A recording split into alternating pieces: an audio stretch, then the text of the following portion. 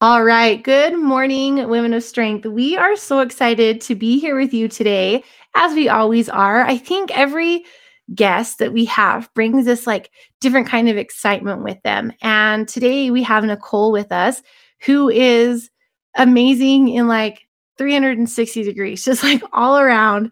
We were just chit-chatting with her before we started the episode today. And she is an incredible, incredible, incredible woman. And I cannot wait to share all of those interesting details and information about her with you. But before we do that, Megan's going to read a review of the week for us.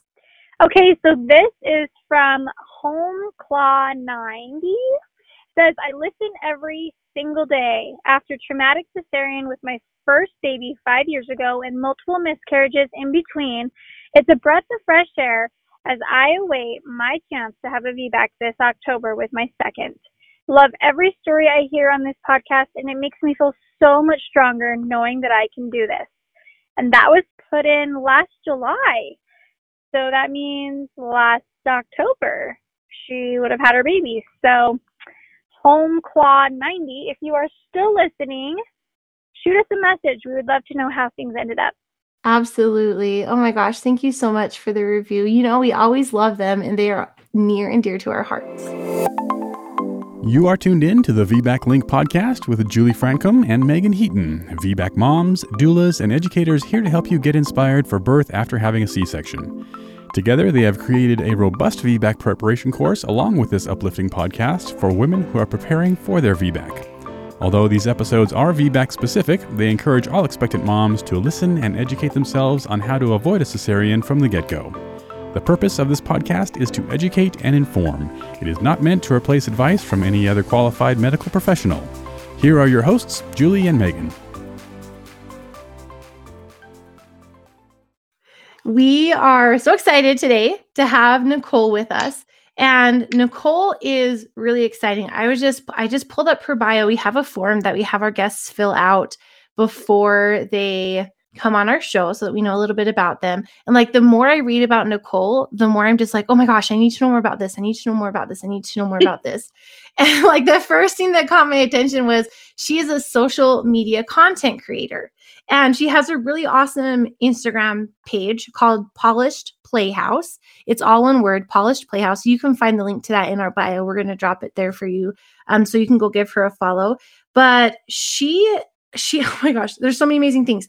She creates curated boxes for children, ages 3 to 5 years old, with books and all sorts of educational things in it for your kids, for your toddlers. And I'm sitting here, I'm all right, I need to order these boxes. I need to sign up for the subscription box when it comes out, because there's some really amazing things. And the thing that really stuck out to me the most is she's including things with diverse backgrounds and diverse cultures. So her books have Black children in them as the main characters. And she's a Black woman living in Maryland. And I really I'm excited to talk to her because I want to talk about Black birth in America and how the bias influences how people of color are treated in the birth space. And we can talk about numbers all day, how Black women are 2 to 3 times more likely to have a cesarean and 3 to 4 times more likely to die in childbirth just due to race. Guys, this is straight across the board. It is not influenced by socioeconomic status, education levels, income, any part of the country. There is this bias against people that exist in the birth room. And I'm really excited that we're going to talk about that today. And one of the things that Nicole said is that having a Black provider to support her in a VBAC was very important for her because of that bias that exists. And so I'm excited that we're going to be able to hear about it from somebody who's lived through it, who's living through it, and who has come out the other side, having hopefully, I'm making some assumptions now, hopefully having a very supportive experience for her. And so I'm just going to sit here and geek out over her on her Instagram page while she's sharing her story. But she is incredible. And I just can't wait to hear from her. And so instead of keep talking about it, I'm just going to go ahead and turn the time over to her so that you can hear amazing Nicole's VBAC story. Great. Thank you so much for that generous and kind introduction. I was a member of you all's Facebook group and then also listen to the podcast all the time. So, a huge honor to be on your show today. Oh, Um, thanks. as you mentioned, I'm Nicole. I have two sons now. I have one who's 4 years old, and then I have the second one who is 7 months. Had my first son in 2016, and then had the second one in 2020. And for my first son, I started care with a gynecologist that I had seen since college in the DC area. We had a pretty good relationship. So when I got pregnant, I just decided I would continue on with her. I had a pretty healthy pregnancy. Wasn't any issues that came up. I was doing prenatal swim classes, did a lot of walking. I was able to manage my diet pretty well. Didn't have any challenges. The doctor that I was going to, she was very cautious. So at the time, I had like a number of different tests that she was running on me, and she never told me why. Just a lot of different things that I wish I would have asked about, that I didn't. Just being a first time mom, I didn't know to ask. But one of the things that I did ask her was, she was a very popular doctor in this area. So sometimes we would go, my husband and I would go to appointments, and it would be, the waiting room would be like standing room only. So there was usually space for all of the pregnant people to sit, but if you had a partner with you, they would likely have to stand. So one of the things I asked her is, if you're not able to deliver my baby, then what happens? And she just kind of brushed it off, and she's like, oh, well, that never happens. And looking back, there was no way, like physically, that she could have delivered all of the babies. So that just was something that was always kind of lingering for me. If she wasn't able to be there, what would support look like? So the night that I went into labor, I went walking, I was bouncing on the ball, and I started having contractions. I went and sat in the bathtub. I didn't wake my husband up. Usually, if I was having kind of like Braxton Hicks contractions, I'd go sit in the bathtub, they'd go away. These did not go away, so I started to feel like, well, maybe this is it. So I woke him up, and he freaked out, and he's like, "Oh my gosh, the contractions are too close. We have to go." We lived about 40 minutes away from the hospital, and I chose that hospital simply because it's where my doctor delivered. I didn't know to do any research into the cesarean rate or anything like that. So the hospital was about 40 minutes away. We got into the car. My mom was staying with us at that time as well. And at this time, it is clear I am in like full on labor. We roll the windows down. My husband is like barreling down the highway trying to get me to the hospital. We get there. As soon as I get into triage, like I come off the elevator, I get there, my water breaks.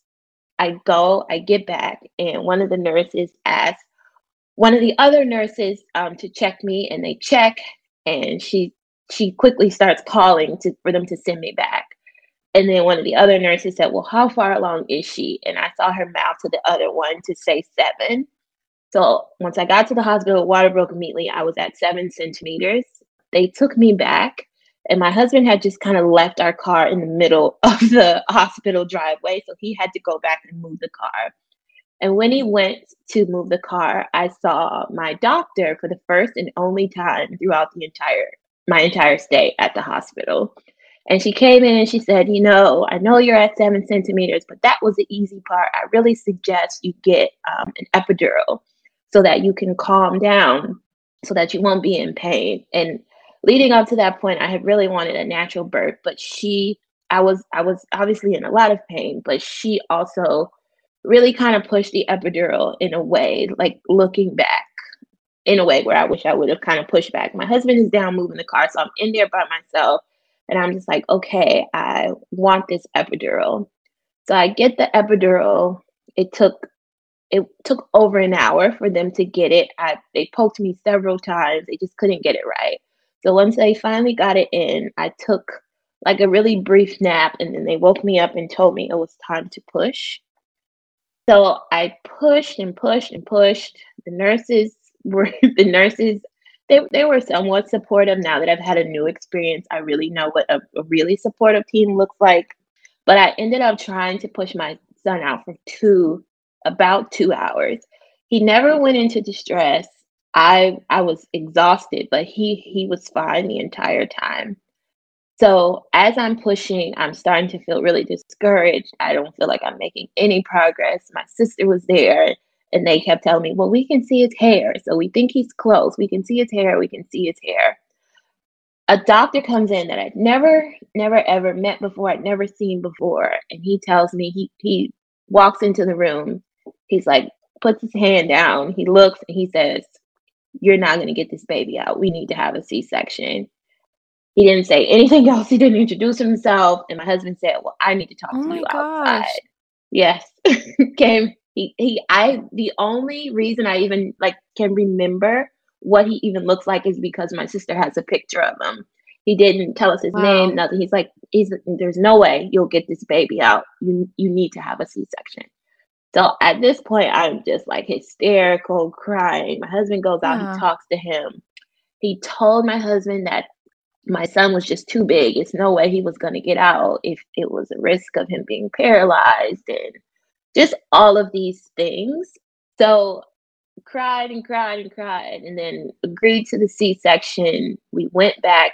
I went back and first I had to go back alone and I just remember like shaking so bad and I couldn't tell if I was shaking because of the medicine or if it was because I was afraid or what.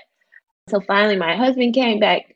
They let my husband come in and then had the C-section. He was 9 pounds, so he was a big boy. So he was a big boy, but it just we didn't get any information aside from the fact that like he's too big, you won't be able to push him out. You have to have a Mm. C-section. So afterwards, I talk like when I tell this story, I talk a lot about the parts that where I was separated from my husband because I think that's where I felt like least supported because I didn't have him there. Yeah, he was They your sep voice. Yes, they separated me from my husband and I went into a separate room and they were checking me, doing all of these things afterwards. And my husband was they let my husband go with the doctor and the baby. And then a nurse came and I heard her talking to the doctor that delivered my son. And she said, but she's allergic to this. And I heard him say, it's fine. And the nurse said it again, no, but she is allergic to this. And he said again, in like this very direct tone to her, she's fine. And what happened was they gave me something that I was allergic to. And I broke out after I had my son, I broke out in hives all over my body. Oh my And gosh. I was literally digging into my skin. And people say, oh, well, after you have the epidural, you will itch. And I'm just like, no, this is not, I've never had a baby, but I can't imagine you're supposed to itch like this. So Mm. they just kept giving me like allergy medicine after the fact. And then they put an allergy bracelet on me. This was after I had already had the C-section, after I heard the nurse tell the doctor twice that I was allergic. They put an allergy bracelet on me. And then like after that, I see pictures of myself and I'm like so tired. It's because I'm literally just like pumped full of allergy medicine because I had this horrible reaction. So after that, we had a decent stay in the hospital. Didn't really have any complications from the C-section. But one thing that always stood out to me, even now, is until I went to my follow-up appointment, I never saw my doctor again. I never heard from her again.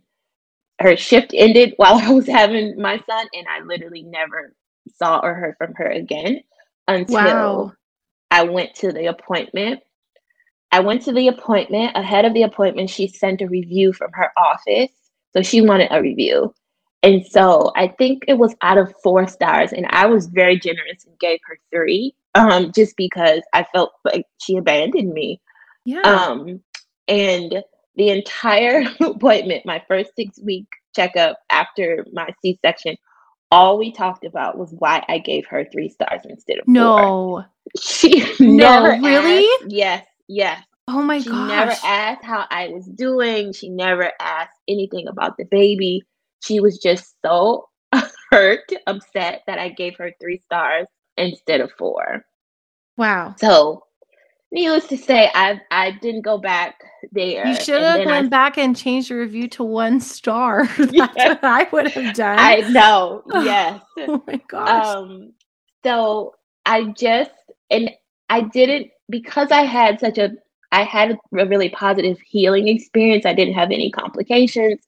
I really was just like, "Oh, well, I'm one of the lucky ones. This is okay," but not thinking about until much later did I start to think about just the emotional impact of having the birth that I wanted be changed in such a just in really such an insensitive way. So when we started thinking about having a second baby, I knew that obviously I was not going back to her. I had started researching about VBAC, started listening to you all's podcast, joined the Facebook group, and I really started looking for a provider. I learned a lot about Black maternal health, which I didn't know before. Learned a lot about biases and a lot of it just not being listened to, not being heard for Black women. It mirrored my experience. So Yeah, I really absolutely. wanted to have a Black provider. So I found out that I was pregnant in October, well, late October of 2019. And I found we lived in DC when I had my first son. We had moved to Maryland, right outside of DC. And I found a practice, all midwives. Two of the midwives, there were only 4. It was a small practice. 2 of them were Black, and then 2 were white, but they were really, really experienced. And it was really what I had from what everything I read, it was a really pro VBAC practice. So I went there for care. I had a completely different experience just from the very beginning. I never felt like I was with my first doctor. I always felt like I was like very sick. With them, I never felt like I was sick. They were just so positive. They just kept reassuring me, you can do this. We think you can do it. We know you can do it. Never did any type of VBAC calculator, anything like that. They were just really positive. So I was going there. I went there all the way through March. So up until I was about 20 weeks, went there, had such a positive experience, always left really happy. March 11th last year, I went for my 20-week scan. This was right when it was just starting. There was just starting to be talks of like, this is a thing. This might change everything for us.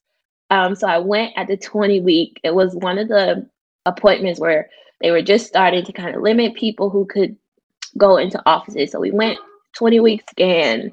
Everything was great. The next day is when we got an email from work from my job that we were going 100% remote. That's when my son's daycare closed. All happened in that same week. And then I was home on my very first day of remote work, and I got an email from the midwives that said, "We are so sorry, but after 20 years, we just cannot continue the practice. It's just not financially viable for us. So Oh we my will be gosh. closing." This is so we much all at once. Yes, yes. Oh my gosh. So it was the day like the world shut down, and I'm sitting here like, well, this is the new normal. I work from home. My son is here, and they sent an email and they said, "This is it." So they would be doing births through May, and my due date was July. So I had to, and I could stay on with them until May, or I could switch then. So I was just completely devastated because I had grown so fond of all of the midwives. I had met with all of them. So I knew there was another practice in the same area. So I just thought midwives, people have positive births with midwives. So if I'll just switch to that one. So I continued to get care from them up until around the time that they closed, but I had been researching where I would go. So they closed. I went to my last appointment with them. And at that time, I started really looking into also getting a doula. The hospital where I would be delivering had in maybe April or May when COVID was really bad. They said no additional support people. So I could not, at that time, I couldn't have a doula. I would only be able to have virtual support. So I was bummed about that. So I'm looking for looking into the possibility of not being able to have a doula or having a virtual doula, and then also finding someone completely new to deliver my baby. So I went to one appointment at the new practice. This was, again, the only appointment that I had my entire pregnancy where my husband was not allowed to come with me. So I went to this practice. I went in, and immediately it was, I don't know, the energy of the place, it just did not feel right for me. So I went in, I was sitting, I was waiting, and then midwife came in and she said, I need to do this calculator on you. And I heard about the calculator, heard about a lot of the limitations, a lot of biases that are built into the calculator. Yes. She, again, this is someone who did not introduce herself to me. She didn't ask me anything about all she wanted was the number. She wanted the calculator, and she did the calculator, and the calculator said that I had a 30% chance of a successful vaginal birth. And she's like, I mean, I can let you try, but just look at this. Your chances are not good. I'm telling you now. And she said in a very matter of fact way, well, I mean, what have you been doing with yourself? And at this, I was so sick during my first trimester. Wait a minute. She said, what have you been doing with yourself? Yes. She said, because, oh my gosh, because I had the big baby before, that there was a chance that I would have another big baby. And she linked big baby essentially to me eating too much. Oh my gosh. Yes. At this and this point, is a midwife. And this was May. Is it a white midwife? Yes. I think this is kind of where bias is coming into play as well. Yeah, for sure. Mm-hmm. Sorry, I'm going to let you keep telling your story. Sorry. She just made a lot of assumptions. And at that point, I had literally gained 9 pounds because I was so sick during my first trimester. I didn't gain a lot of weight at all. And even with my son, who was 9 pounds, I gained 27 pounds for my entire pregnancy. And then for my entire pregnancy with my son, I gained 27 pounds, and he ended up still being a 9-pound baby. That's still a perfectly average weight gain.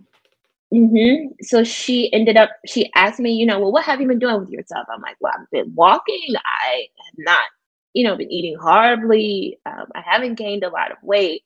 She said, well, I'm telling you now, you'll have to get a weight scan close to your due date, and at that point we'll decide whether or not we can try for the VBAC.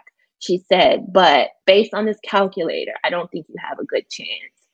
And she told me that they had been having I said, well, I've heard that the calculator is inaccurate. And she said, well, we've been having some conversations at the hospital about it, but we still think it's the best tool. So I said, okay. I left there. I literally held myself together just to get to the car. And I was so frustrated. I called my husband. I'm like, this is not it. I'm not doing this with them. So we have to find someone else. And this was right in the middle of the the worst of COVID. So a lot of places were not seeing people in person. They were doing a lot of telehealth visits, especially for someone as far along as me. So I didn't know what to do. So with the first practice where I had to go to an OBGYN to get essentially cleared for the VBAC. And the one that I went to, I really liked her. So I decided that I would transfer to them. I'm like, okay, I'll just move on from midwives and I'll transfer to this OBGYN. And she was also a Black woman. So I started the process of transferring to that practice, and I looked online at the reviews, and the reviews were either a 1-star or a 5-star. So then I looked further, and the practice actually was about 30 doctors. So you didn't get to decide. It was like whoever was on call. So that reminded me a lot of my first birth, where it was just this doctor that I had never met, that I didn't have a relationship with. So I quickly got over going there. I got over that, and I had no idea, what am I going to do? So my husband has a really good friend that is a doula, that was a doula. She's taking a break right now. And he called her and she told us of the hospital that where I ended up delivering in DC. And she said, if you want to have a VBAC, this is in this area, that's where you have the very best chance. So the midwife practice in DC, they're very, very popular. They have like all of these rules you have to follow. There's like a specific diet and they have different groups that meet. So I just was convinced it was so late. I was about 32 weeks at this point that it was so late. It's the middle of COVID. There's no way they will let me let me join. So they wouldn't let me make an appointment with the midwives, but they did let me make an appointment with the OBs. So I went and I saw the first OB. I was very nervous. I'm 32 weeks at this point. Like this is my last shot. So we went, she came in and she's like, well, asking me about the birth. And she's like, yeah, I see that the first baby was really big. And I just was like, oh my gosh, here we go again. And she's like, well, that really shouldn't hinder you. So I just was like, oh my goodness. I think What a I found relief my to people. hear. Yes, I think I found my people. So Yes. she was really great. And that was a white provider. She was really great. And she's like, well, I don't think that'll be a hindrance. We deliver 12, 10, 11-pound babies here all the time. So she obviously gave me the risk for the uterine scar tearing, all of those things, but just in a very informative way, but still very supportive and saying, like, we think you can do this. So because they made my initial appointment with the OBs, I just was convinced, like, okay, this is it. I have to go to the OBs. So I went to another appointment. I met another one in the OBs. She was also great. And then about 35, I think it was 35 weeks, that hospital in particular said, we will allow doula support again. And I was seeing a massage therapist, a prenatal massage therapist, and she had been watching the hospital's like updates for me really closely. And she texted me in the middle of the night, like, you can have doulas again at the hospital. So make sure you find one. So at this point, I needed a doula like within a week's notice. So I went on Instagram, was reading, scrolling, looking for a doula. I found one doula, a woman of color that I reached out to. I sent her an email and I'm like, I know it's completely late. I'll be delivering here. I'm having this VBAC. Please, will you take me? And she said, well, I really don't come to that part of Maryland, really don't come to your area, but can I think about it and then I'll let you know. So we had a quick chat and like later she told me she just was making sure, like filling me out. We had a quick chat and then we signed the contract and she was my doula at about 36 weeks. I met her in person only one time. And she suggested to me, she said, I know you've had these 2 appointments with the OBs and you feel comfortable with them, but I really think you should switch to the midwives.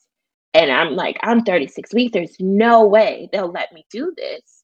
So when I went to an appointment at about 36 or 37 weeks, I asked one of the OBs, I said, do you think they would let me switch to the midwives? And she said, I don't know. We really don't do transfers this late, but I'll ask.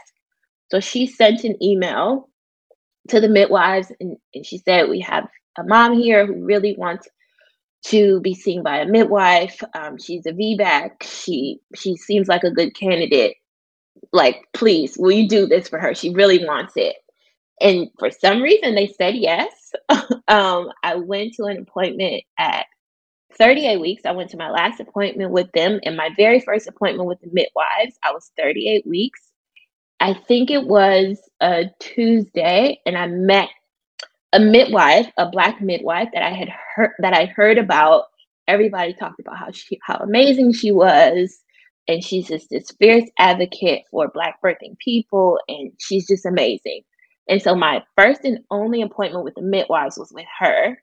And and it was just so great. And I'm like, yeah, they did the calculator on me. And she's like, oh no, we don't use that calculator. And she talked so bad about it. And That's what I like to hear. Yeah, she's like, we don't do that and blah, blah, blah. So I told my husband, I'm like, oh, I really hope we just get the luck of the draw. It was six or eight midwives. And I'm like, this is it. This is it. I really, really want her. I think I'll have a great experience with her. So I went home, I'm like praying, I want this midwife to deliver my baby. So I started having contractions the very next day after I met her. And I'm like, I don't think this is it. So I did some shopping. I went to FedEx to mail some packages, and my contractions started really picking up. So I text my doula, and she's like, well, if they get a little closer, let me know. But I think this might be it. So you should go home, take a nap, lay down. I laid down for a little bit, and the contractions just kept picking up. And I knew, like, this is it. So my husband called the doula. She said, I won't make it to your house. Just hurry and go to the hospital. So on the way to the hospital, I had to like roll the windows down, get air. We were playing meditation on the Bluetooth in the car. We get to the hospital, and I say all the time, literally every good person that was available in DC was there at that moment in that time. From the guy who just like literally let us leave our car in the middle of the street and was asking if I needed a wheelchair, if I needed anything. My doula was literally standing right there as soon as we got there. We went up, and at this point, like, I am in full on labor. I'm trying to practice my breathing, doing everything. I get checked in.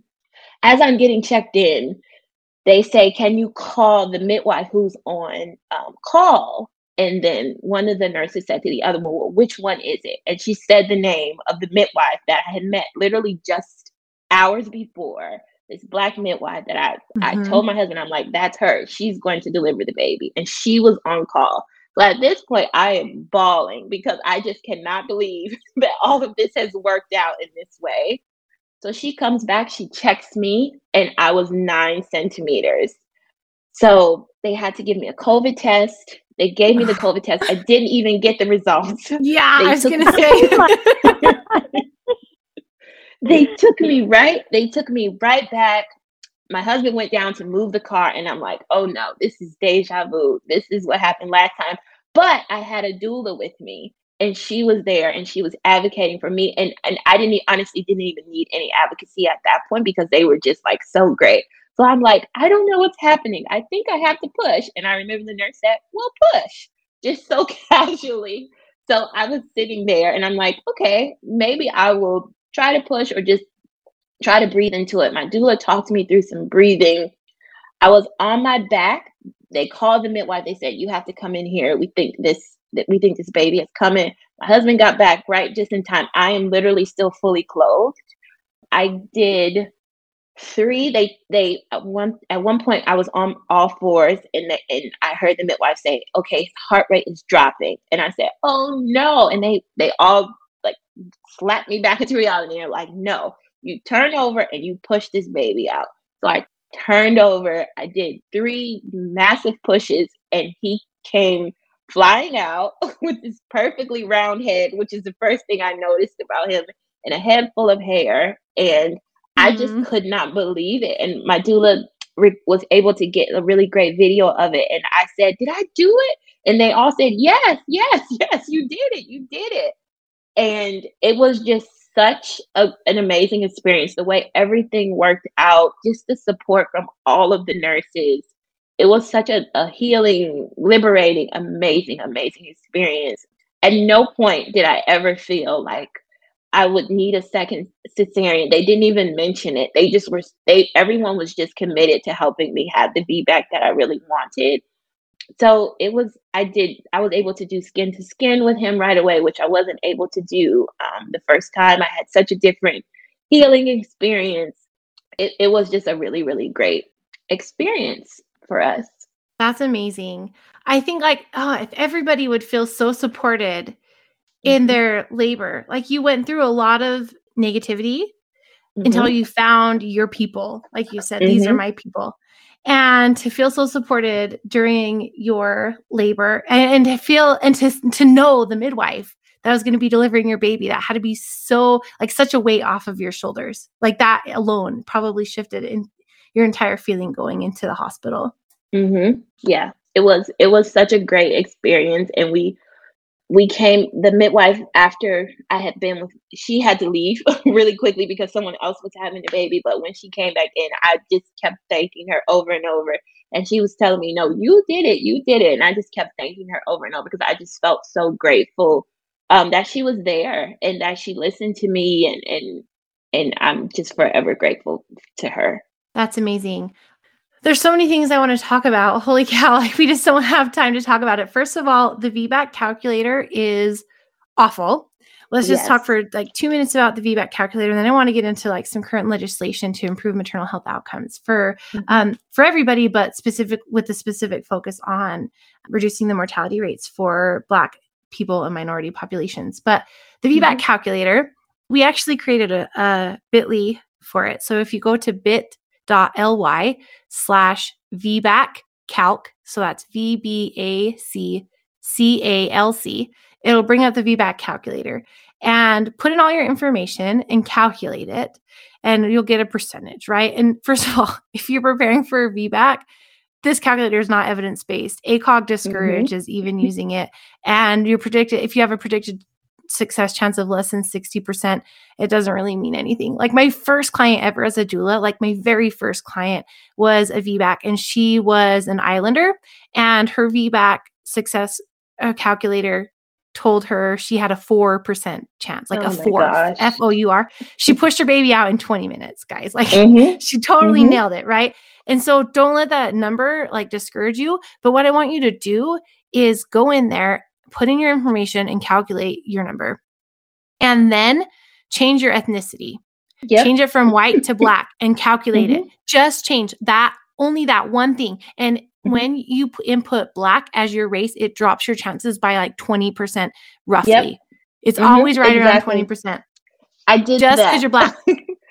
I did that. And I had about a 30% chance when I was Black. I didn't change anything else, my weight, my height, anything. And when I took out Black, it went up to low 50%.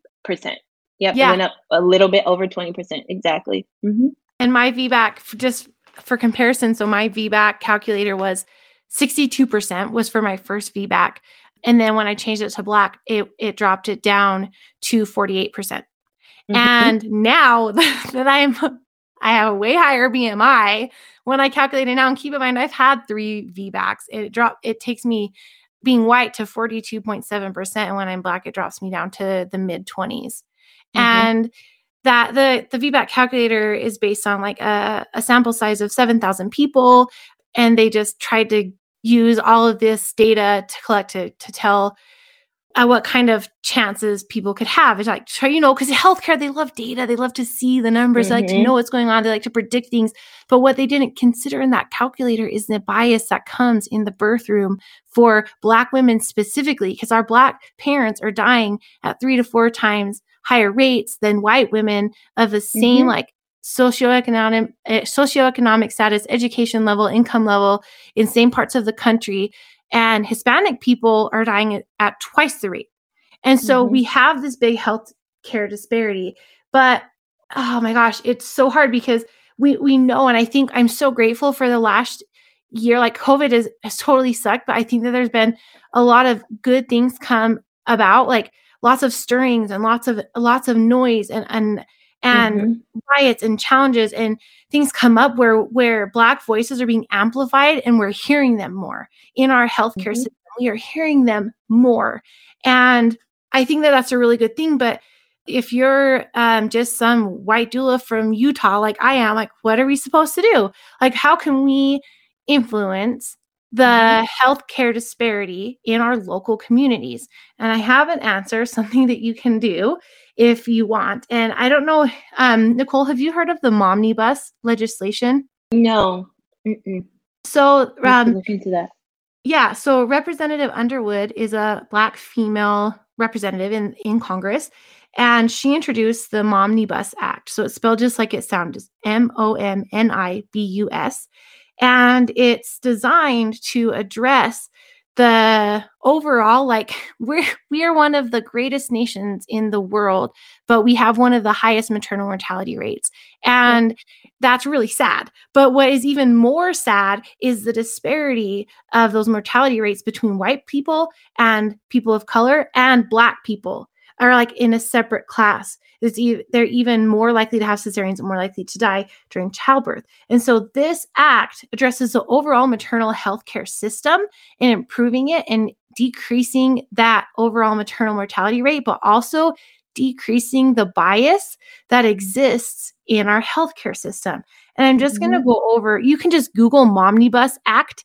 They introduced it in 2020. They're making some changes to it, and they're introducing it again in 2021. And I mean, a lot of some good changes have started to be implemented in 2020 just coming from this, but the bill has 12 key points in it, and I'm going to try and just go through these super quick. But the first one is make critical investments in social determinants of health that influence maternal health outcomes. So like housing, access to healthcare, right? Transportation and nutrition.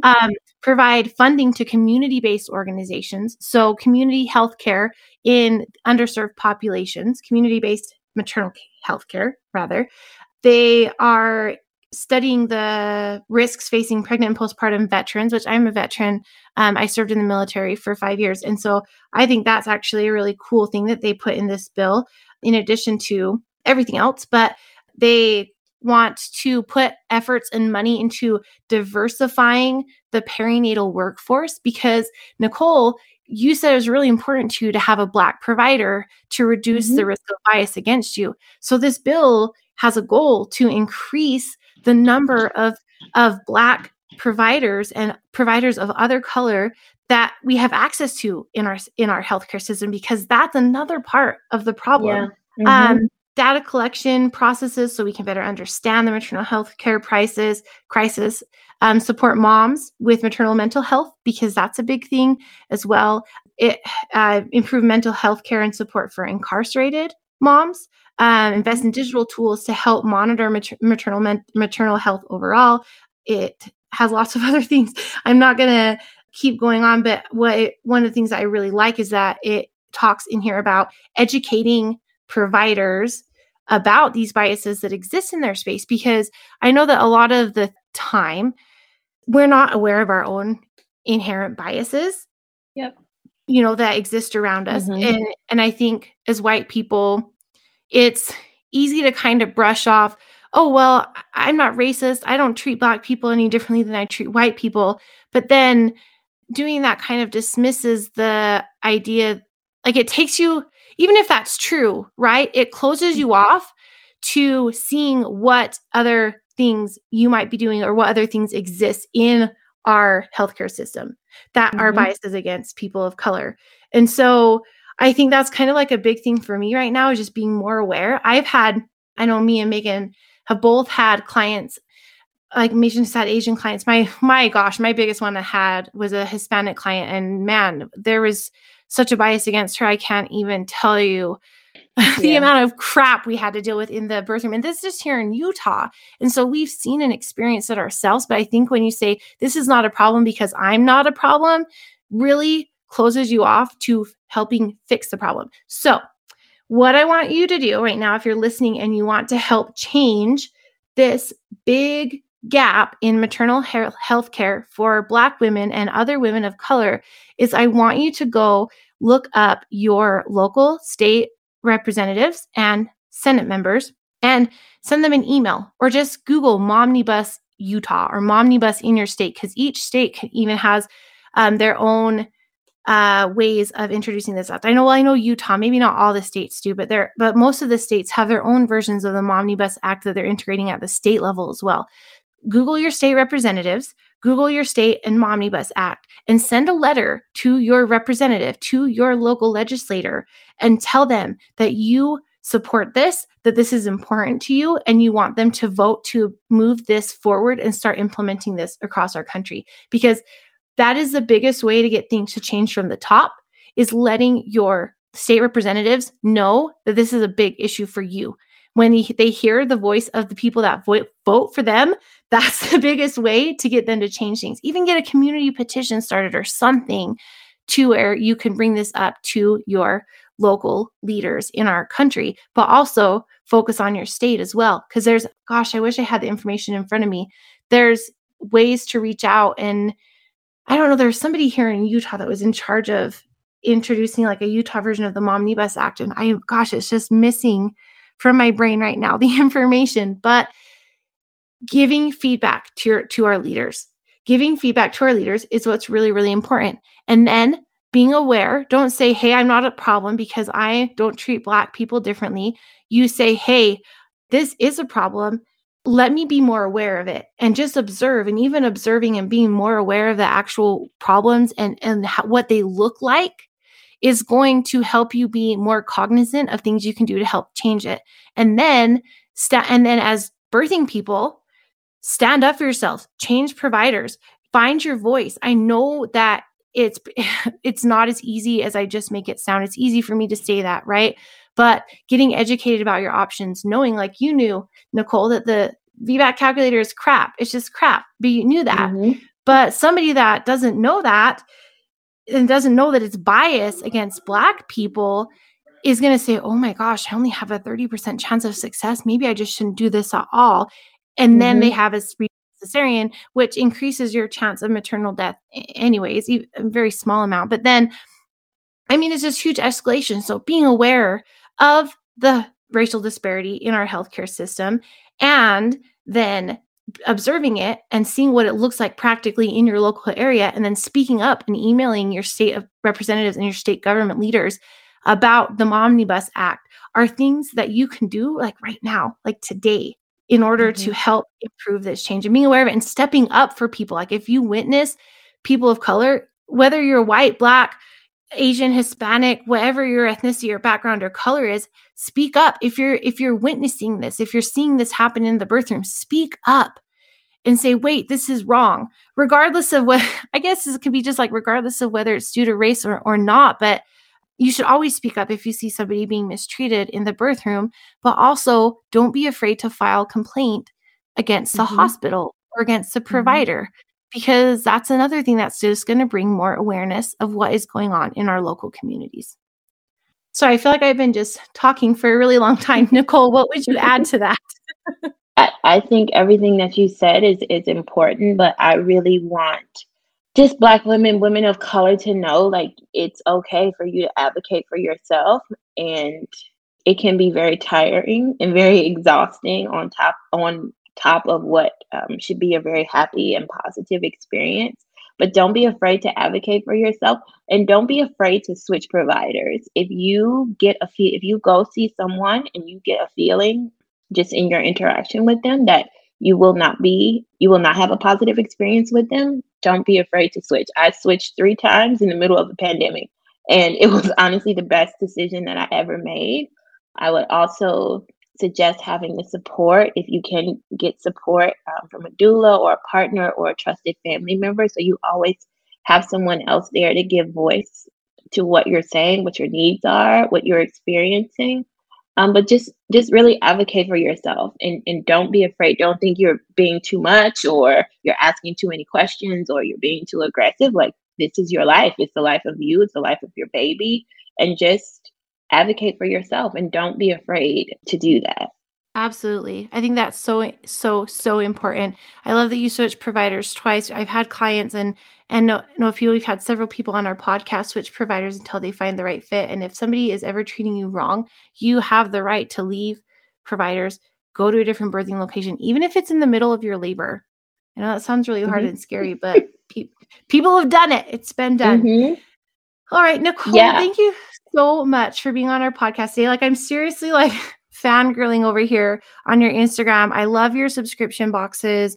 I'm seriously we're going to be doing something with, I think, our monthly subscription. I want to get my hands on these diverse books for my kids. I really do. It's a really important thing for me. And so I'm happy that we found you and that we connected and that you shared your story, and especially for allowing us to talk more about the healthcare disparity with Black people in our country. So thank you. Thank you for spending that time with us today. Thank you so much for having me. Much.